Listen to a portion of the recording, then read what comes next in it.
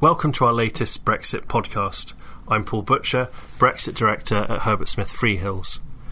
With just 36 hours to go until Brexit was meant to happen, I'm glad to be joined by Daniel Finkelstein of The Times to try and make sense of things. So Daniel, last night we had indicative votes in the House of Commons, and they managed to vote against every option, and the Prime Minister has offered to resign. What are your thoughts? The Prime Minister's announcement that she intends to stand down, that wasn't even the biggest news from the day that she gave it. The indicative votes in the House of Commons became bigger news. So we have a story that's so big it can engulf the Prime Minister and still keep chomping.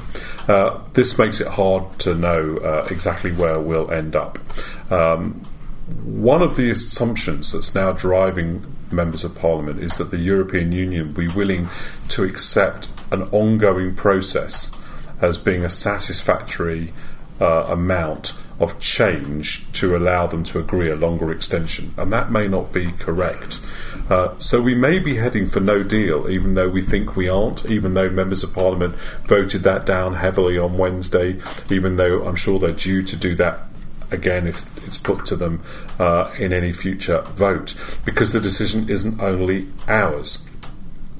The Prime Minister has been struggling to get her deal through, and anybody who understands anything about her political method will know that no number of defeats, 2, 3, 4, will be enough to make her abandon that because she thinks it's the only possible solution. And it's certainly hard to see how a Conservative government survives an alternative solution. Not just Mrs May, but a Conservative government. And when you begin to think about who might replace Theresa May, you can see that all of them have the problem of what solution to offer that both unites the Conservative Party in a way that would allow it to fight a general election, which, even if you don't think one's coming now, one is undoubtedly coming fairly soon.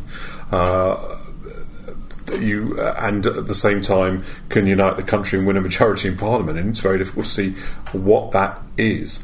The indicative votes that took place on Wednesday headed us down a path towards a softer Brexit, but they also headed us down a path towards no deal, and that's the problem with them.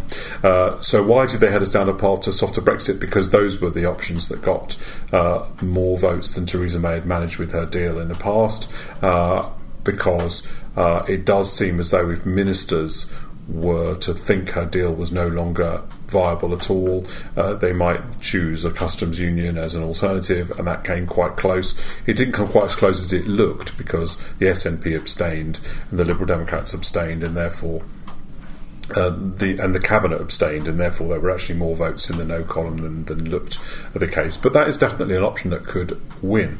But if it did win, then there'd be the problem of whether the government could implement it. The reason why it goes down a path of no deal is because the European Union would have no guarantee that we would implement it, and because we're still some way off from that having a majority, even if it may be the most promising option, the EU may conclude that we're never going to reach an agreement at all, and that giving us a longer period will not help with that. And so what they've got to do is decide between fighting the European elections, having punished the British with no deal, or fighting the European elections with Britain still inside the EU and having its own Brexit party doing very well in those elections, and the British issue becoming an issue in their countries. And so I think that our assumption that all 27 government parties, which come from different perspectives, President Macron and the Italians, for example, from completely different perspectives, our assumption is they'll all go the same way. It's true that they all have one thing in common, which is they're all in power. That's important. But even there it's complicated, because the Italians are more than one party in Parliament, and they're fighting each other. So the Populist Party may have a very different outlook. So I think our assumption that the European Union will definitely give us permission to carry on with this forever is complacent. It may prove correct. We'll have to see. I think we'll know more. Obviously, I'm speaking before Theresa May's had a chance to put her third deal the third time. She may or may not even be able to do that. and I'm speaking before the second round of indicative votes. But I do think at the moment we're undervaluing the chances of no deal. It may not be the most likely thing, but it's still a chunky chance. And considering how close we may be to a general election, the talk about it is remarkably relaxed.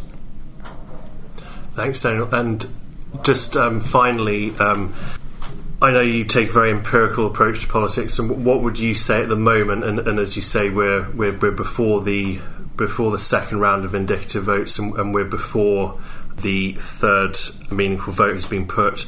At the moment, what would you say the percentage probabilities of the key potential outcomes are?